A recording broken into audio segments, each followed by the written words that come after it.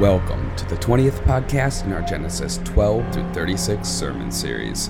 I'm Dan Rambeck, one of the elders at City on a Hill Church located in Rosemount, Minnesota. Our service is live streamed from the Steeple Center every Sunday at 10 a.m. on both YouTube and Facebook. Bruce Bentley is continuing our series with a sermon called Bargaining with God.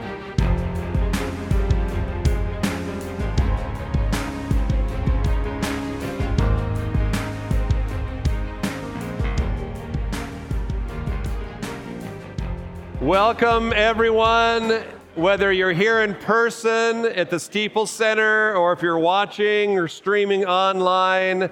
We're glad that you're able to be a part of what's going on this morning.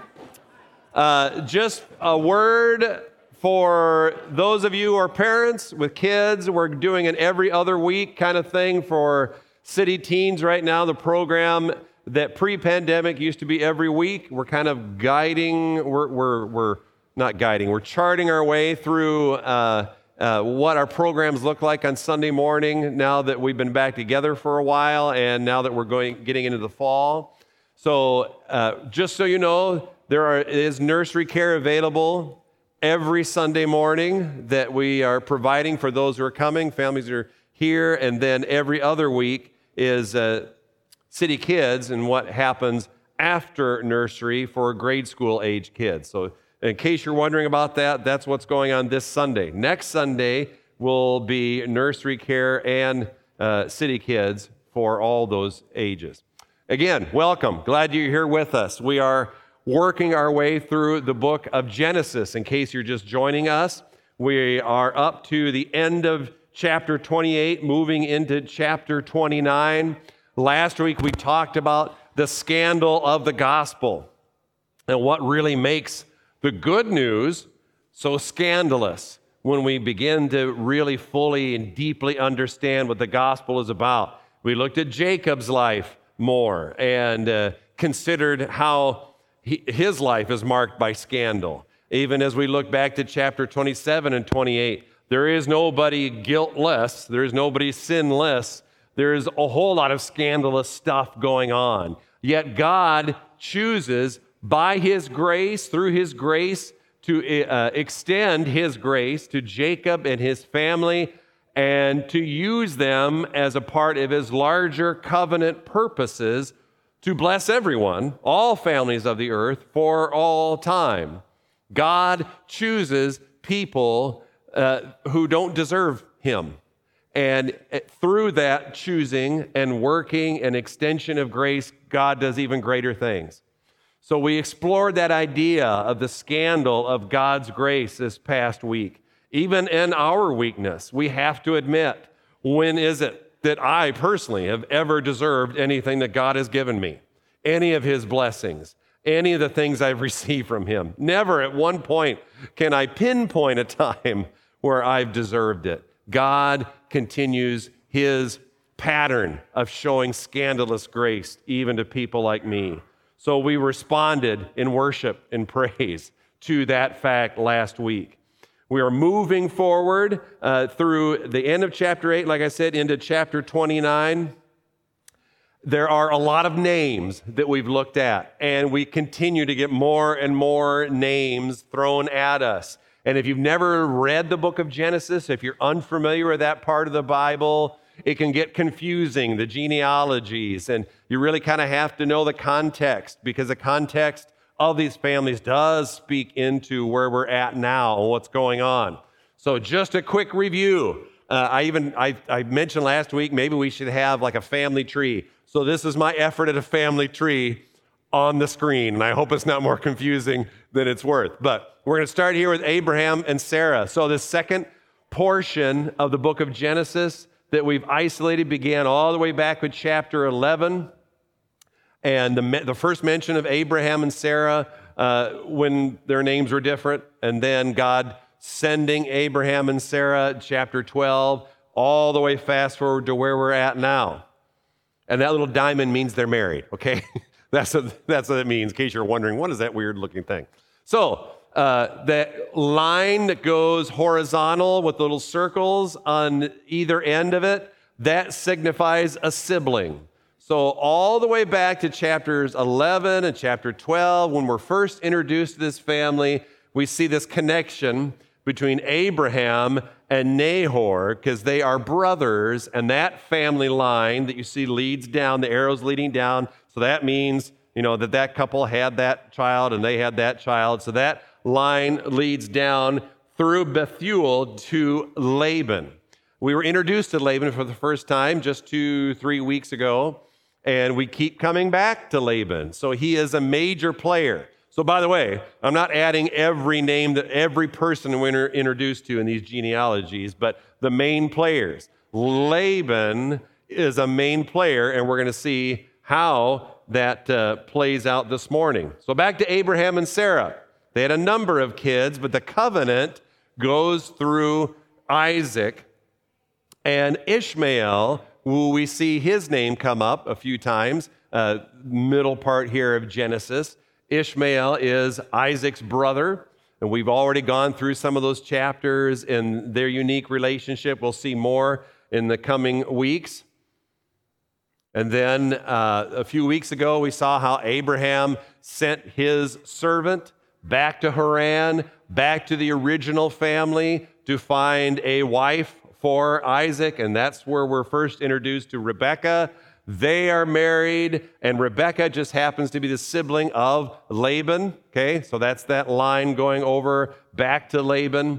And Rebekah and Isaac have Jacob and Esau. So that whole interaction that they had, Jacob and Esau had with their father Isaac, and the giving of the blessing and the deception that occurred there. And we looked at how Jacob's name really means a cheater. He's a guy who cheats, and he's been getting away with cheating, at least so far. And then we come to, Esau gets married, Mahalath, which we don't know much about her, but we'll get a little bit about their relationship and where that goes, how that interacts in the coming weeks. And then Laban, he had these two daughters by the name of Leah and Rachel. And we are going to be introduced to those daughters this morning. In fact, the marriage that happens between Jacob and both Leah and Rachel is where chapter 29 takes us. Is that confusing, or is that helpful? You can tell me the truth. All right, good. I hear one helpful.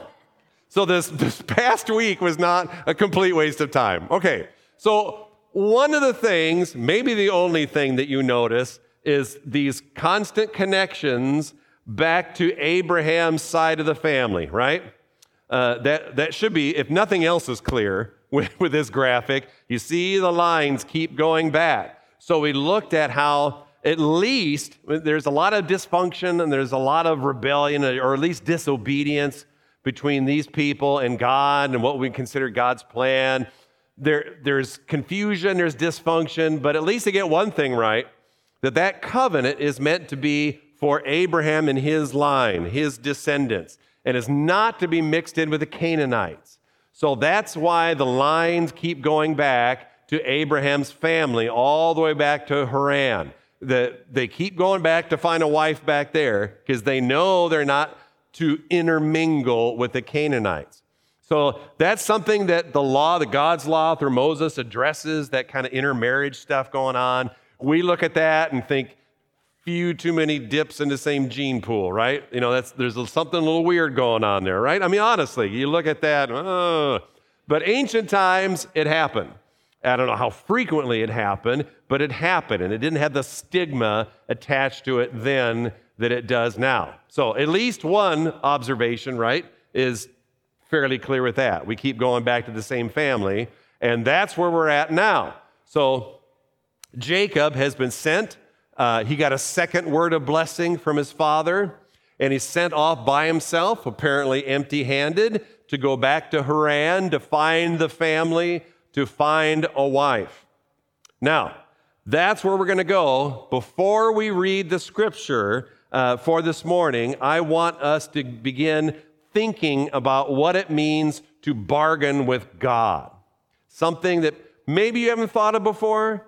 Maybe you've done so verbally. Maybe that's something that's kind of hidden in the heart somewhere. I've used, I don't know how many times, 2 or 3 times, illustration of Louis Zamperini. I don't know if that name rings a bell or not. The book Unbroken. There's a movie loosely based on his life. The movie kind of stunk, okay? You got to read the book. And it's as far as top 10 books, it's definitely on the list. You got to read about this man's life. When he told his story in the book of his conversion moment, when he came to faith, he was at a Billy Graham crusade. He was wrestling with his own demons and the darkness that was in his life because of alcoholism and other things, the PTSD that he suffered during World War II. But yet there's this moment that he remembers in this big tent outside of Los Angeles, Billy Graham speaking, and he finally decides to come forward because in that moment, he remembers a bargain he made with God. If you remember the book, it's this awesome moment that I still, when I read it, I started tearing up because all this terrible stuff that happened to him. But yet he has this moment of faith, at least faith is beginning to happen in his heart. And he remembers when he was adrift in the Pacific Ocean in this life raft with a couple other guys, he makes this bargain with God. And you hear about this a lot, especially in war situations, that death seems imminent, right? God, if you get me out of this, I'll give you everything. If then, right? And he remembers in that moment that faith is starting to stir, that so many years previous to that, he made a bargain with God, and that it's the final step in driving him forward, and his life has changed. Now, you may not have any situation like that in your life, like Louis Zamperini, but for so many of us, there is something similar to that. So I call it the if you blank, then I'll blank Christianity. That approach to God where it seems like that I ought to get something that I want out of this deal. So God, if you do this, then I'll respond in like manner. For example, if God, you give me direct answers, direct guidance, then I'll know what decision I should make. Or if God, you answer my prayer in the way that I want, then I'll know you're good and loving and worth following. Maybe you've said something like that. Or if I am fully convinced you're doing what you should be doing, God, then I will commit my time and resources to your kingdom. And usually there's caveats to that too, like if it's working out for me, if you're providing what I want and when I want in a way that I think is appropriate for me, right? So especially that last one, you probably don't verbalize that, right? Because that's a whole lot of guts. But there's something in our hearts sometimes that's kind of like that. You don't verbalize it, but there's kind of a bargaining, a holding back. If you prove yourself enough in enough ways that I'm fully satisfied in an ongoing way, then perhaps I will commit and love and give and serve and follow and so forth. So that kind of bargaining with God is nothing new. It's been around for a long time. And in fact, I think Jacob does it too. So immediately after his mountaintop visionary experience that we looked at last week, that dream where you see the steps and the angels ascending, descending, and even the Lord himself coming down and being next to him, right after that begins this bargaining process with the Lord. So let's look at that. And we're going to get there. I might need help here. This is why you can't give me nice things. Okay, Genesis 28, starting at verse 18. So early in the morning, Jacob took the stone that he had put under his head and set it up for a pillar and poured oil on the top of it. He called the name of that place Bethel, but the name of the city was Luz at the first.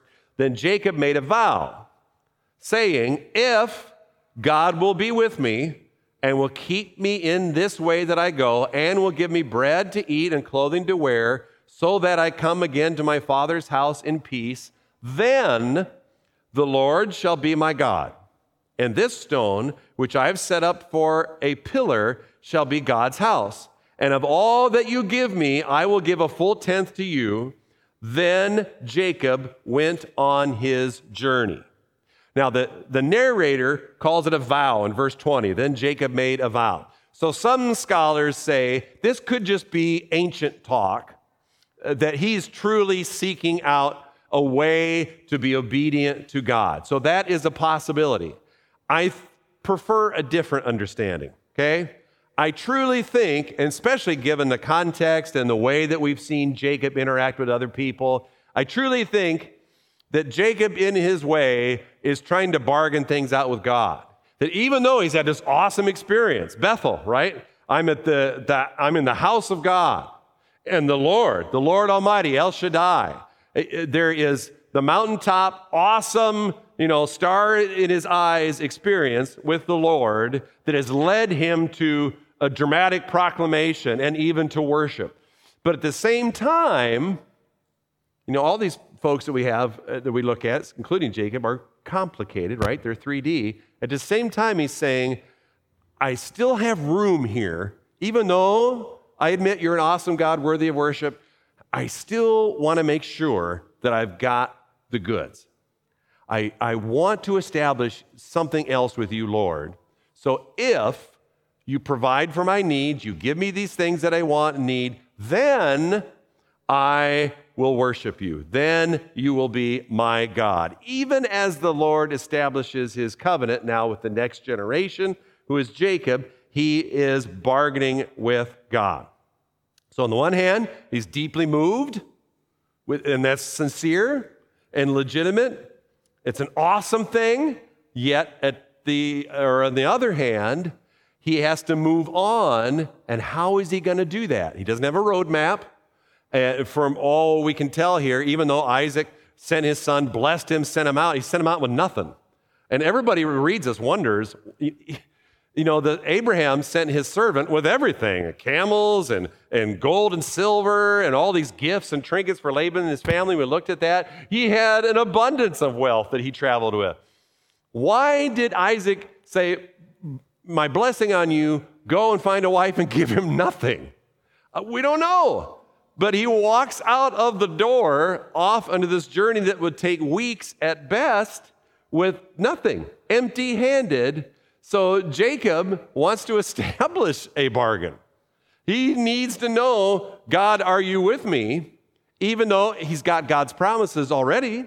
God says, I will be with you, but still, you've got to come through, and I've got to see it and know it, wear it. I need the clothes, eat it. I need the food. You've got to give me the stuff. I think this is a perfect example of Jacob gloriously missing the point of the vision, of the interaction. What was the point? You got to go back to last week. I'm not going to repeat the sermon. You're all thankful for that, right? The point of the Lord coming down and being with him, and how that could change his life and how he could move forward in faith. I think he's like so many of us that are just beginning to peek at the glories of God, and yet we still go back to rely on methods that used to work, or at least we think they used to work in relationship to God and other people. So he moves on. The last part is the beginning of chapter 29. Then Jacob went on his journey. He goes on to find a well, and at this well he encounters Laban's daughter Rachel for the first time. So many things in this encounter that sound and look so similar to Abraham and his servant that went out. They both find a well. They both start to encounter members of the family. They're surrounded by animals. There's a watering of the animals that takes place. Other people from the family come out. Other servants come out. In this case, there are also some drastic differences.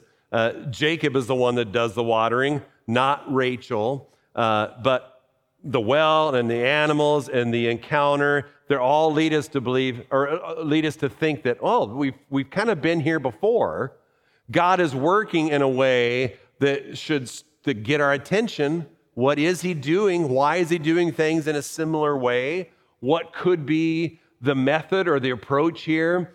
Whenever we see things emphasized in Scripture, repeated, you've got to take note of them, whether it's original Testament or New Testament. We need repetition. We all do. And sometimes maybe you get sick of that, hearing the same thing over and over again.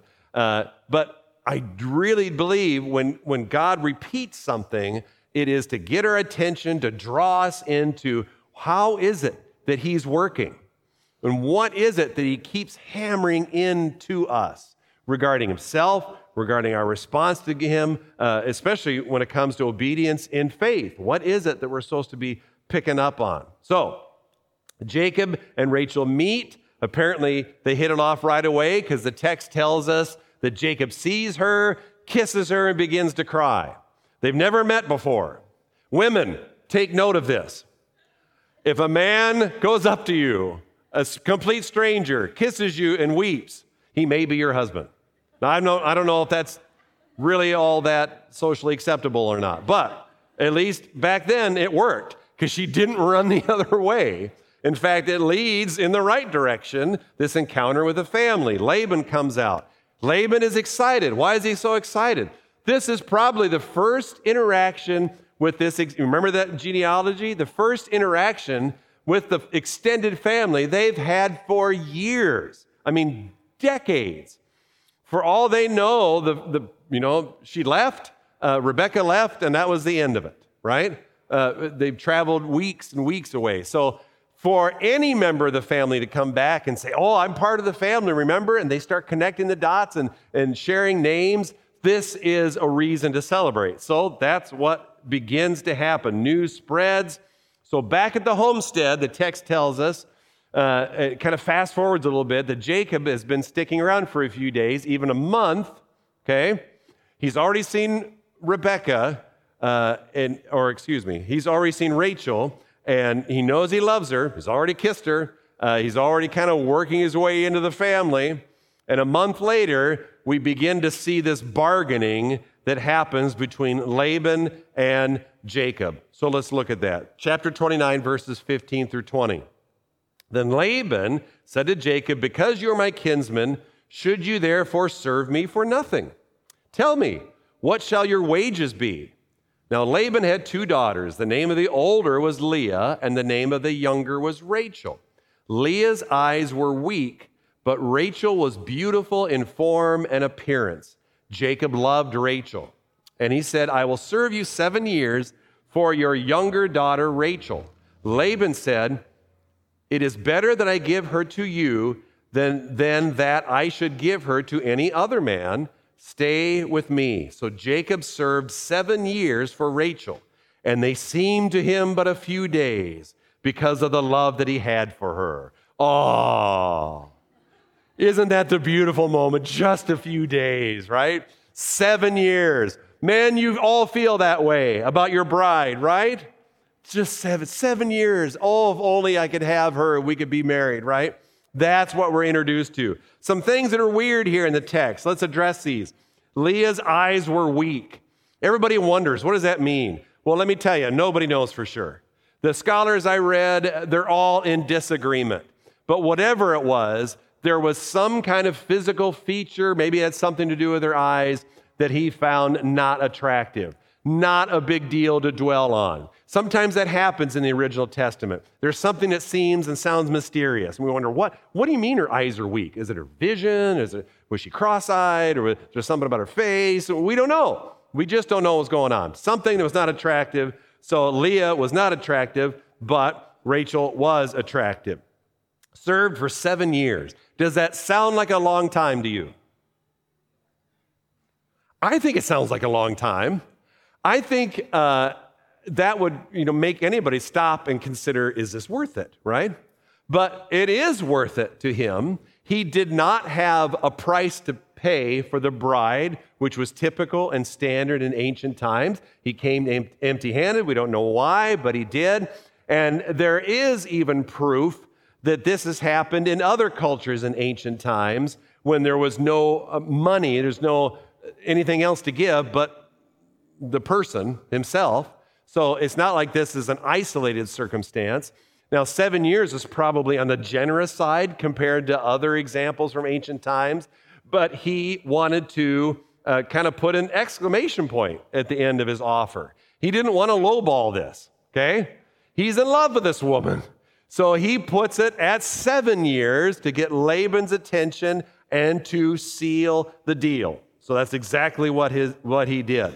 Now, the deceiver, who is Jacob, we've already been introduced to him. We know he's a cheater and deceiver and to some extent a manipulator. We don't know exactly all he's thinking about here other than he loves this woman and he doesn't want to let her get away. The deceiver, Jacob, is about to become the deceived. If you know the story, you know where it goes, but let's go there together. So moving on, chapter 29, verse 21, then Jacob said to Laban, after all the 7 years, okay, bang, 7 years are done. Give me my wife, that I may go into her, for my time is completed. So Laban gathered together all the people of the place and made a feast. But in the evening, he took his daughter Leah and brought her to Jacob, and he went in to her. Laban gave his female servant Zilpah to his daughter Leah to be her servant. And in the morning, behold, it was Leah, exclamation point. And Jacob said to Laban, what is this you have done to me? Did I not serve with you for Rachel?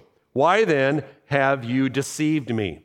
And Laban said, it is not so done in our country to give the younger before the firstborn. Complete the week of this one, and we will give you the other also in return for serving me in another 7 years. Jacob did so and completed her week. Then Laban gave him his daughter Rachel to be his wife. Laban gave his female servant Bilhah to his daughter Rachel to be her servant. So Jacob went in to Rachel also, and he loved Rachel more than Leah and served Laban for another 7 years. What exactly does Laban promise Jacob? Now, back in verse 19, Laban didn't say he'd give Rachel first. I don't have that verse on the screen, but he didn't. So certainly the assumption on Jacob's part was he was getting the deal he wanted and with the woman that he loved. But it wasn't actually clarified in a way that was contractually clear. There was no guarantee, even though Jacob thought he had a guarantee. 7 years go by, Jacob says, give me my wife. All along, I'm pretty sure from the text that we read here, Laban all along was thinking, I'm going to give to Jacob, the daughter that I want to give to him, the firstborn. Because after all, matter of factly, that's the way we do it in our culture. We don't give away the youngest child first. So certainly he knows what he's doing.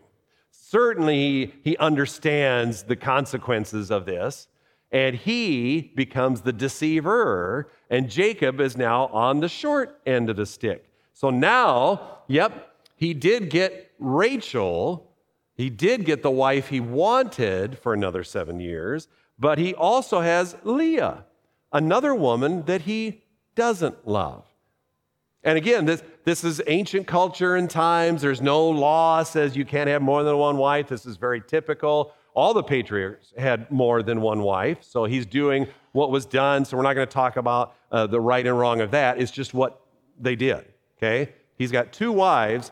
One he didn't want and doesn't love. The other one he did want and does love. So we're going to look at this whole story from the lady's perspective next week. We'll get deeper into that in chapter 29. But I do want to ask some questions here as we begin to work through even deeper what's going on in this passage. Number 1, does Jacob have the right to be angry with God? We don't have much. In fact, we have 0 in the text. Chapter 29, verse 30, it just says Jacob went into Rachel also, and he loved Rachel more than Leah and served Laban for another 7 years. We don't have this, it seemed like a few days, right? So the first 7 years went by pretty fast because he thought he had, the right girl coming as his wife. What did those second 7 years feel like? You ever think about that? Now, I doubt if they felt like just a few days.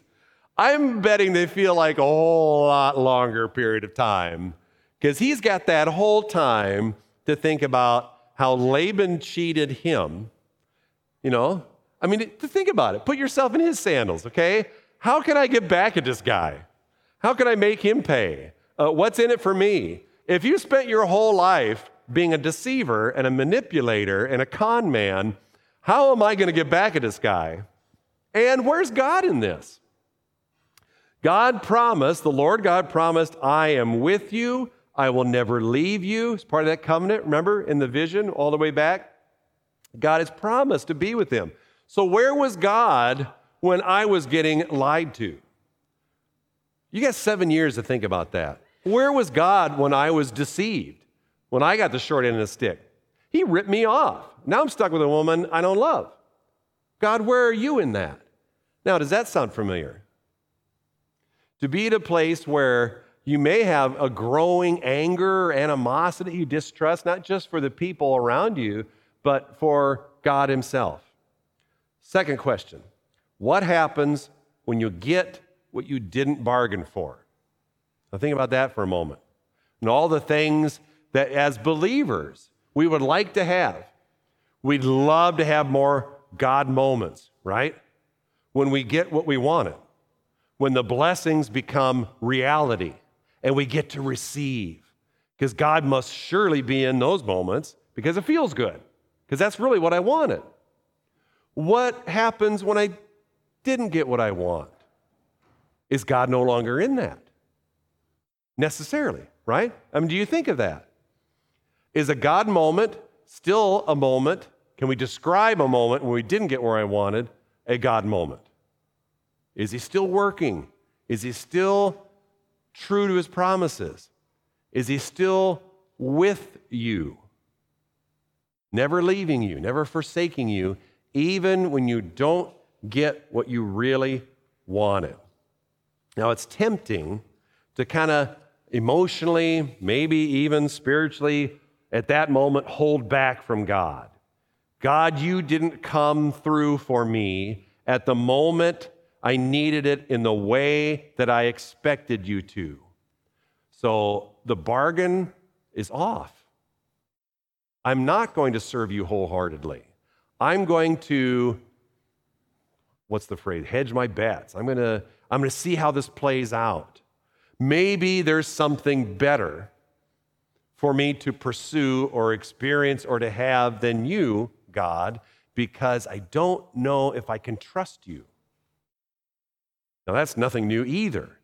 That is something that I believe our bargaining hearts kind of chew on at times where we are tested, when things don't come through the way we expect it.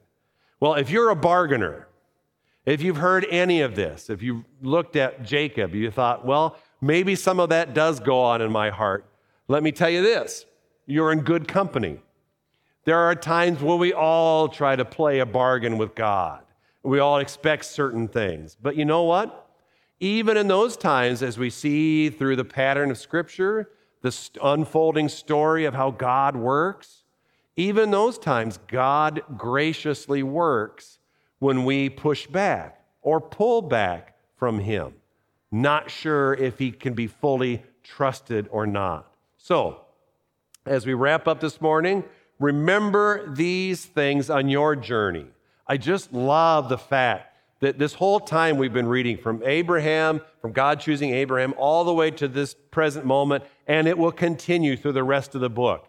Everything is a sojourn. Everything's a journey. They're always in process, which means that God is always at work in the process. And we keep seeing this over and over again in different ways, with different people, with their different issues and struggles.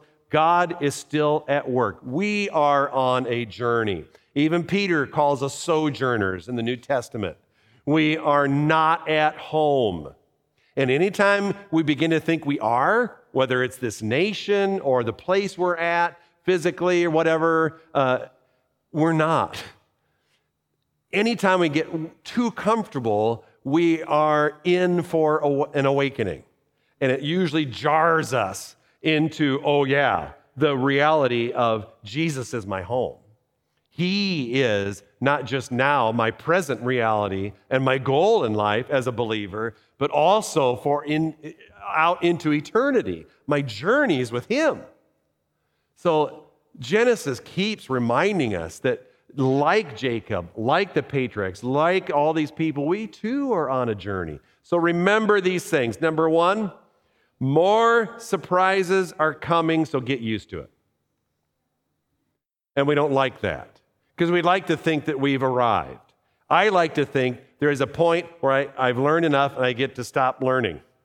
And I learned something else this past week, a stupid thing that I did that makes me mad. And I'm 53. I should be at a place where I've learned enough and I'm mature enough, I should stop making stupid, senseless, mindless mistakes. And they still happen. And it makes me so mad. Have you been there? Those of you who are older, seasoned, right? You've been there, right? Like maybe that's something I would expect when I was in my whatever, but nope, I still screw up. Oh, it burns even more. I still remember, man, maybe I've mentioned this in the past. A visitation pastor, when I was a youth pastor back in Iowa, his name was Don Stover. He died a number of years ago, but he was 70s or probably early 80s when he was our visitation pastor. 50 plus years of ministry experience, been married to his wife, Virginia, for 50 years probably at that time. I still remember in the office one day, and I'm in my early 20s. I think Jennifer and I have been married only a very short period of time. And Don and Virginia were having an argument. And it wasn't like a, fists out, I'm 80 and I'm going to prove something to you argument. It was more like a, not real hot, but a mild temperature, okay? That they were disagreeing on something. But it was there enough that I noticed that they were having an argument, okay? And I don't think it even resolved. And Virginia went on to do her thing, and Don's standing there. And I came up and I said, sort of half joking, but half serious, Don, I thought we all get to a place where stuff like that just ends. It just doesn't happen anymore because we're not fighting over stupid stuff. So it's kind of a joke because I knew that was ridiculous, but not so complete joke. Because I had respect for this older man of God, and I figured he and his wife, 50 years married, we're probably beyond, petty disagreements. So I asked him that. I thought you'd eventually get to a place, to a point where you're beyond that stuff. And there was just this awesome moment where he turns, and it's quiet in the office, and he says, "Oh, Bruce."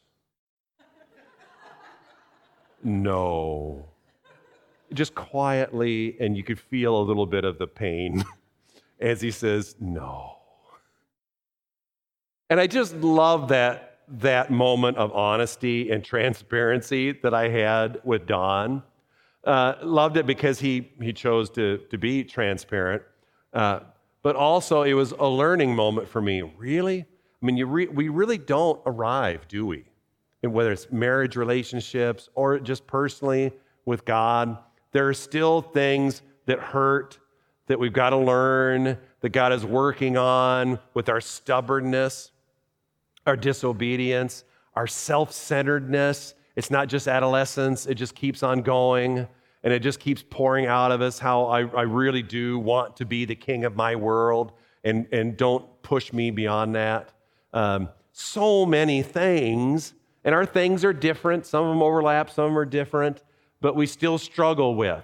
God is still at work on those things, and it still hurts. The flaws in our character, he works to expose them, not hide them. Oh, it's okay. We won't worry about that. Are you kidding me? He exposes them. Deep-seated sins that we keep holding on to, he keeps uprooting them. And by his grace and by his power, he does that. Because if it wasn't Christ in me working on me, I'd leave him there. I'd continue to try to manage my own sin. And Jesus does not put up with that because he's the Lord. He's the Lord of my life. 2 Corinthians 5:17, for if anyone is in Christ, he is a new creation. The old is gone, the new has come. Many times we go to that verse and talk about how, the old is gone. The Greek is very dramatic in the turning of the page there. The old is gone, the new has come. It's an imperative. It's something that has happened. And we stress that because of the miraculous regenerating power of the Holy Spirit to turn us into a new people, into a new person, right? That it's all there. It's in the verse. There is suddenly this new life that we have in Jesus Christ that our eyes begin to open up to and we begin to experience. But at the same time, all of those old ways, they have to keep dying. It's called mortification. If you read the Puritans, all these old dead theologians, they like these big words, the mortification of the flesh. You got to keep killing it. You got to just keep identifying those things and saying, I'm going to be dead to that deep-seated sin today. And that hurts because you like it. You prefer it. You prefer to manage it and get along with it. Maybe I'll be a little bit better or happier today if I don't try to kill it. Death hurts. It's hard. So get used to it. Quit crying about and being a sissy about this reality. Jacob, all of these original Testament characters keep bringing us back. There really should be no surprise to what God is doing with his new creation in us. Number 2, you are on a journey of increasing faith, not an instant faith. Wouldn't that be awesome too, right? How many times have I thought about that? To have right away, in an instant way, everything I need to believe, to trust, to be obedient, to abide in Christ, right? Wouldn't that be great? No. It's a process of learning, of surrendering more and more of myself as I understand more and more of the motivation of the goodness of God's grace at work in me. I've got to keep focusing what's going on in this day, right now, that God is at work on in me. Not this year, not this decade coming up, whatever is around the corner. It's what he's doing in me right now. The verses that we read this morning that from the psalmist, they sound awesome, right? They are awesome. Verse 10 from Psalm 66 reminds us that the psalmist said, "You've tested us and you've tried us." And that's where he responds then in verse 20 by saying, "Blessed be God, because he has not rejected my prayer or removed his steadfast love from me." What is his prayer? Well, we don't know all the details in that psalm, but if it's something that has come from testing and trying, at least the psalmist says to us what? I know in all of my stupidity and my rebellion and in my weakness and my preferences, you're still God and you still love me. And none of that takes away from any of that. Steadfast love that is still at work in me. That's where Psalm 66 takes us, and what I wanted us to get at least a taste of this morning as we read it together. So let me sum up that thought with this.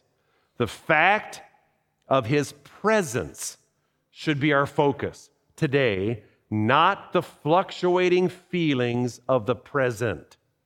Did you get that? The fact of his presence, his steadfast love, his abiding with me right now, that ought to be my focus that gets me through this part of the journey today, not the fluctuating, ever-changing feelings of the present. Number 3, keep moving.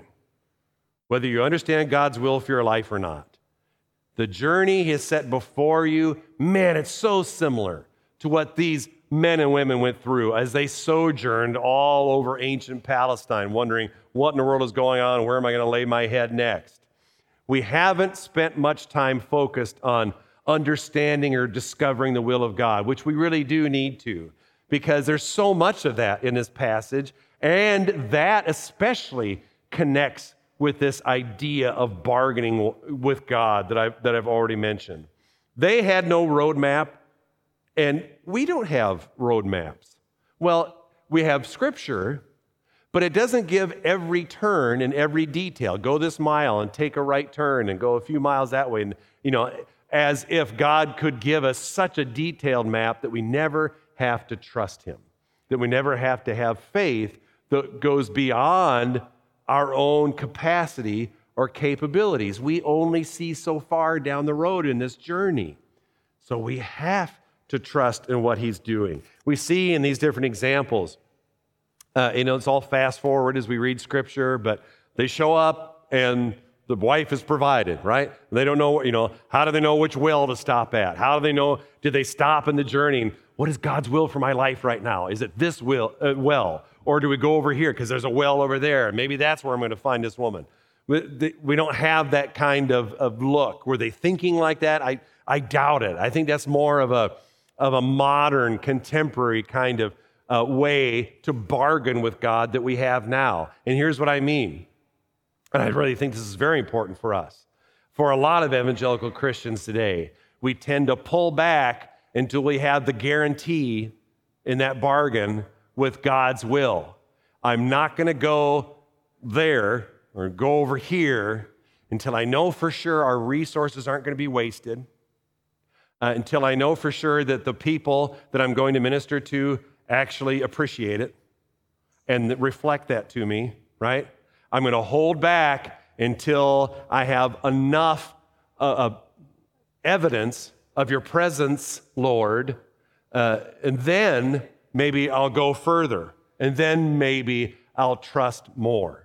That is the biggest issue, I think, for us today, for believers. We want our guarantees. We want to know that we got the bang for our buck, that our resources and our time are not squandered, and then it's ministry. And look, then we can celebrate. Ooh, look at what God has done.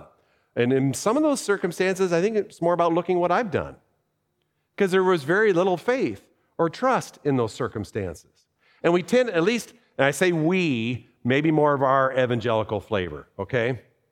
We tend to be a little more critical or judgmental on those other Christians that seem to be a little crazier. I don't know how else to say it. So I'll give you an example. I don't know personally, but I know of believers right now who have traveled to the regions around Afghanistan to be a part of relief efforts, and especially, with people that are fleeing the country in general, but also Christians who are looking for a way to stay alive. Now, the saving faith is a gift that all believers have. But the gift of faith goes on from that. And we have, as believers, we have in differing degrees. So I'm here to tell you, and I think I've mentioned in the past, that the gift of faith is not a big one for me, because I tend to shrink back and bargain, or maybe even criticize others and be a little judgmental sometimes. I'm just true confession time, okay? So when I hear of a group of people saying, we believe God has called us to go to the region around Afghanistan right now, what is my initial lack of faith response? Well, good luck with that. I'm telling you the truth, because it sounds so absolutely impossible right now, right? And they're not wealthy people. They had zero cash reserves. They started praying. Within a week, they had tens of thousands of dollars. I don't know who they reached out to. Maybe they got a rich uncle. I don't know. See, I'm already judging. I'm already being critical. I don't know who they reached out to other than praying, and literally tens of thousands of dollars came pouring in. They had no visas. They had no way to actually travel from the United States of America into any of that Central Asian area of the continent of Asia. And they did it. And they did it within days because God opened doors. They prayed, and they felt like God was calling them to go there. Now, in my evangelical tradition, I find, and historically here, I found a whole lot of reasons to say, we better wait. That's not safe. I don't know if that's a good use of resources. It's a gamble. You may not come back alive. You may come back in a box if you go there with that kind of outreach. They're there right now. I'm getting a couple texts here and there of what's going on. They're trying to connect with believers that they know personally. Needle in a haystack. Afghanistan is a huge nation, and it is an absolute, you've read everything online, right? It's in turmoil. people are running for their lives in every direction. Some bordering nations have closed their borders officially. There's mountainous desert regions. People are running, whether they have resources, whether they have water. People are running to try to save their lives. What or how will God use them? It is absolute by faith. Will they meet their friends? That they have no cell service right now. They can't call them because, all these things we take for granted communication-wise are at least glitchy at best, if not completely shut down in entire regions of that country. And they are trusting that God will provide. Now, after saying all of that, what is your response? What are you thinking? You don't have to say anything. It's rhetorical. I've already confessed where I'm at and have been at with my lack of faith. Are we moving forward in our journey to keep moving, even if we don't have all the guarantees in the bargain? We sure wish we could have. Are we at a place where we're willing to take the next step of faith as believers and say, and especially if Lord has put it on our heart and we are in agreement and we're praying together, there's unity in that, where we can say, even though I don't have guarantees from you, God, I'm still going to trust. That will affect all of my life right now. Are we there? What did Jesus tell the disciples? Well, if you're willing, if you want to follow me, you're going to have to take up your cross and follow me. He who loses his life for my sake will truly find it. What we have in Jesus. For me to live is Christ, Paul says, and to die is gain. There's nothing compared to Jesus. Nothing. Not my 401k, not my house and my green yard, right? All of the things that we bargain with that we hope that we can get to hold on to and still follow you, Jesus. Man, I've been convicted recently. I have been. And just to shine our light as City on a Hill. In how many ways do we bargain with God and we wait and expect more before we, if you, then I'll? I don't think he's ever called us to live like that as individuals or as his church, his body. We can trust him. Now, it may not be exactly what we want, but we can still trust him. The nation is changing. Our culture is changing. Society is different. Faster. The changes are coming faster than they've ever come in 200 plus years. All of this can either send a message to the church as our response to that message is either shrink back and circle the wagons and wait it out to the judgment day, or we see in what's the changes that are happening around us as an opportunity to move forward and to trust that Jesus is still enough, just like the first century believers, and he hasn't changed, and he's still good. And then when he promises to bless the nations through us, he's still going to do it. And when he promises, I am with you and I'll never forsake you, he's still good on that promise, no matter what our feelings in this present moment tell us. He hasn't changed. He's still good, and he has a plan for us that is not dependent on me. You say, praise God to that. He's still doing something. Now, a few weeks ago, I called you to be fasting and praying. And I don't know if anybody remembers that, and that's okay, because I say different stuff, and I don't expect you to remember everything I say. No one does. But a call to make a specific time, carving out time, not hoping it'll happen somehow magically, but carving time in our week, in this coming week, to do without media or food or whatever it is, to push aside those things that tend to crowd in and just spend a few minutes, and whatever is a good first start, good step for you, 20 minutes, whatever, during your lunch break or during something else. Push the stuff aside and just pray. It's not about anything else. It's about focused time with Jesus. He teaches us to pray, hallowed be thy name. You are holy and you are wonderful, right? He teaches us to pray that. And then what does he also teach us to pray? Your will be done, your kingdom come, your rule, Lord, make it so glorious and powerful, beginning in my life. And your will be done, whether it makes sense to me or not. I want to be obedient, and I want to be faithful, and I want to follow in that. So my call to you this week is those things you see on the screen, to find that time to pray and to fast from something else, and to keep seeking his will, whether it makes sense or not, so he can be glorified, so his light shines through us, and we could be learning along this journey, learning what it means to truly trust, to truly be obedient. Let's pray.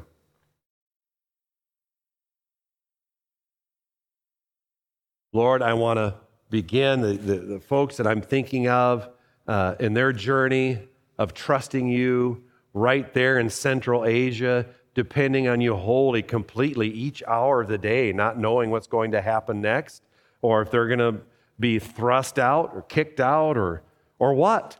Lord, I ask for your blessing on their efforts as you lead them. Make them wholly receptive, Holy Spirit, to what you'd have for their journey right now.